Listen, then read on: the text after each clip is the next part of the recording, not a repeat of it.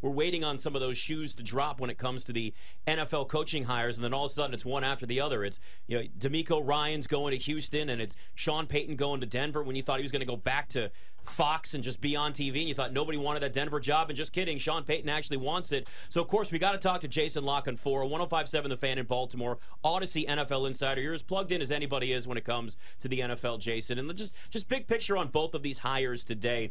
What are your thoughts on the jobs, the fits, and how it ended up going down?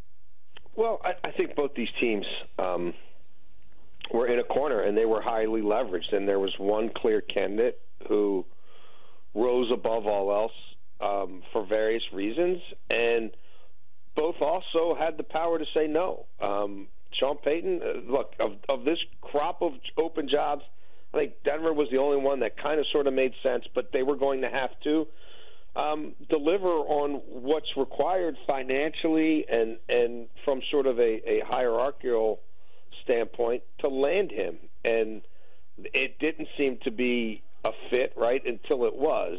And money talks, and the idea of them having to try to lure Jim Harbaugh out of Ann Arbor or restart a coaching search like that, this is the first chance for these billionaires to put their stamp on the organization, and I think it would have been a really bad look to be now, starting basically a second wave of interviews. But Sean Payton could stay in Malibu or whatever, and there'll be better jobs open next year. And so ultimately, they capitulated, and they made a deal. And, with Houston, because of DeMeco Ryans' playing career there, and with it becoming pretty obvious that they wanted to go with a young coach, and that's sort of where Nick Caserio was as a GM. And unfortunately, they used, two coaches basically as sort of human shields the last 2 years to just get them through tank job years with no consideration of really keeping them long term. They now reached a point in time where we're going to draft a franchise quarterback, and we're going to try to find a young head coach who can grow with him and be here for a long time. And obviously, the job Ryans has done running that 49ers defense speaks for itself, and he's someone who would be seen as a fit with Nick Caserio, and really his name and Gannon's name were the defensive coordinator with the Eagles. Jonathan Gannon were the two guys who you heard the most about after their interviews, and it looked like Caserio, who comes from a model with a defensive-minded head coach in New England, wanted to get one of those two, and Ryans was one, and I think Gannon was 1A, and you don't have to wait 2 more weeks for Ryans now that he lost. So they were going to have to pounce early this week, or maybe he'd go to Arizona, or maybe he'd wait another year. So I would say, on the whole, not entirely surprising.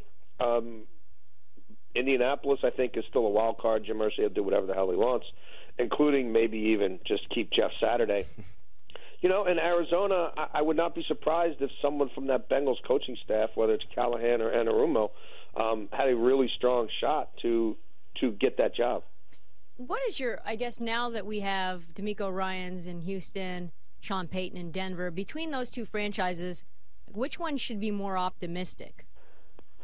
Well, I think it starts with ownership, right? So Denver, we don't know. Walton just got there. The Russell Wilson and the Hackett stuff happened before it was on their watch.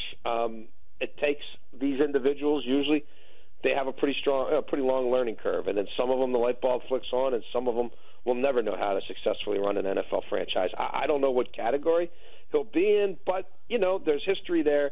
It's a rabid fan base. They're going to put money into the facilities again.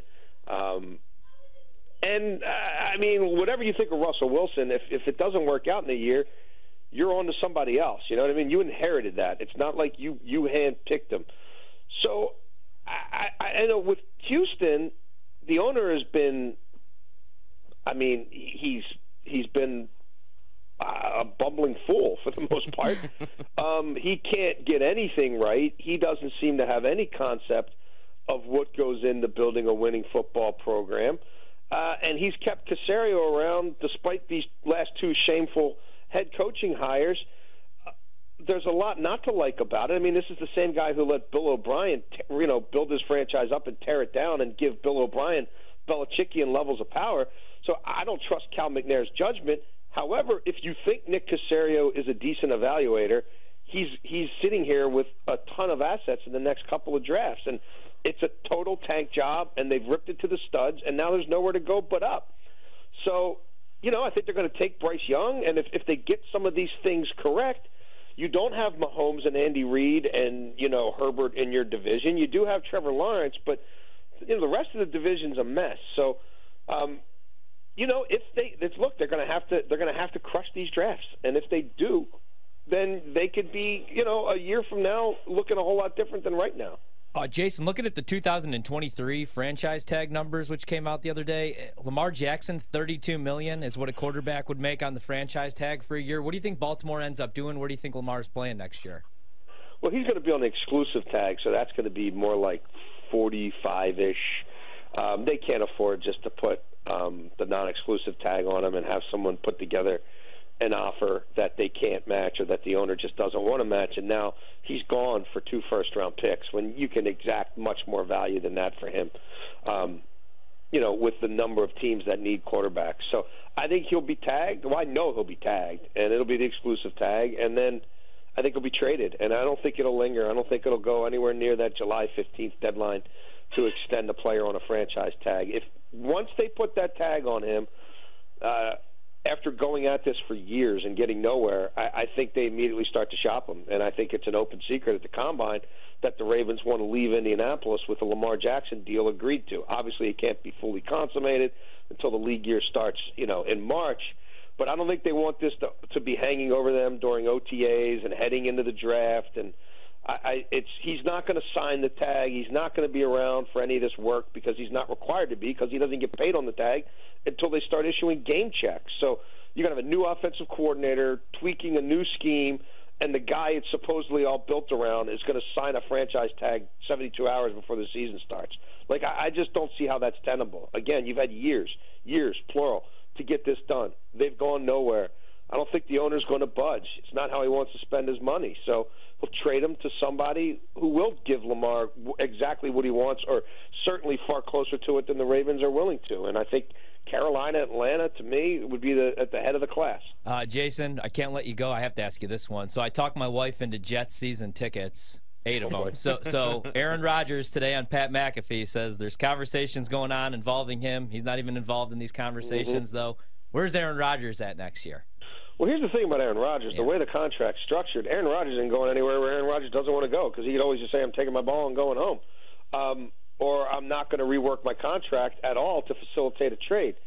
I think he's going to end up in Las Vegas, reunited with Devontae Adams. Really? I don't see him in New York, man. I don't think he can handle I don't either. paparazzi stalking Jason. him when he goes to dinner. You know what I mean? I don't think he can handle Page Six every single day. I think it would be a bad fit. I don't think he really wants to play outdoors anymore if he doesn't have to, right? He can go to Las Vegas.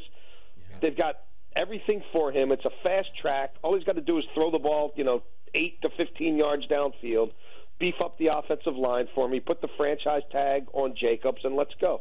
Just to really, really clarify, because I want to make sure I got this right from your opinion, you don't think Lamar is going to be in Baltimore next year? No, I would be really shocked if Lamar Jackson is playing for the Ravens next season. So what do the Ravens do then, Jason, if it's no Lamar? Maybe they've already made that decision up. Maybe obviously you would certainly know more. Would they go try and draft somebody this year? Would they go Tyler Huntley, who's, I guess, a Pro Bowl quarterback now? What would be the plan B for them? Does he get that Pro Bowl quarterback boost in his contract? Yeah. Well, look, if they do trade him to Carolina or Atlanta, they're going to have either the 8th or 9th overall pick, and I think they also would get a stud young corner, whether it's Terrell or Horn, obviously depending on the team. And then they would still have the 22nd overall pick, and I think they would use the 22nd overall pick on the kid Richardson from Florida and develop him on the fly, find packages for him early on, just like they did when it was Lamar with Joe Flacco, but really give him a redshirt year. And I think they would trade a late round pick for Ryan Tannehill, or they could or sign someone like Jacoby Brissett in free agency, a veteran who's not going to make horrific mistakes, who understands leaning on the run game, and who has real acumen with the play-action downfield passing game. They've seen a lot of Tannehill over the years, and he's used to, the running game being the star, and I think it's a real reboot in Tennessee. So, yeah, I think they do something like that, and that's the bridge guy, and they develop the kid from Florida on the fly. What do you think happens in San Francisco now that we know Brock Purdy's done for all of next year? Trey Lance, obviously, coming off of an injury, too. Do you think they take a shot with somebody like Brady for 1 year? Or like, what do you think? Brady. Yeah. Really? Wow. Yeah. What's your confidence I thought it was level? happening before the kid got hurt. Really? Yeah, I mean, he's not going to break the bank. It's a chance to go home.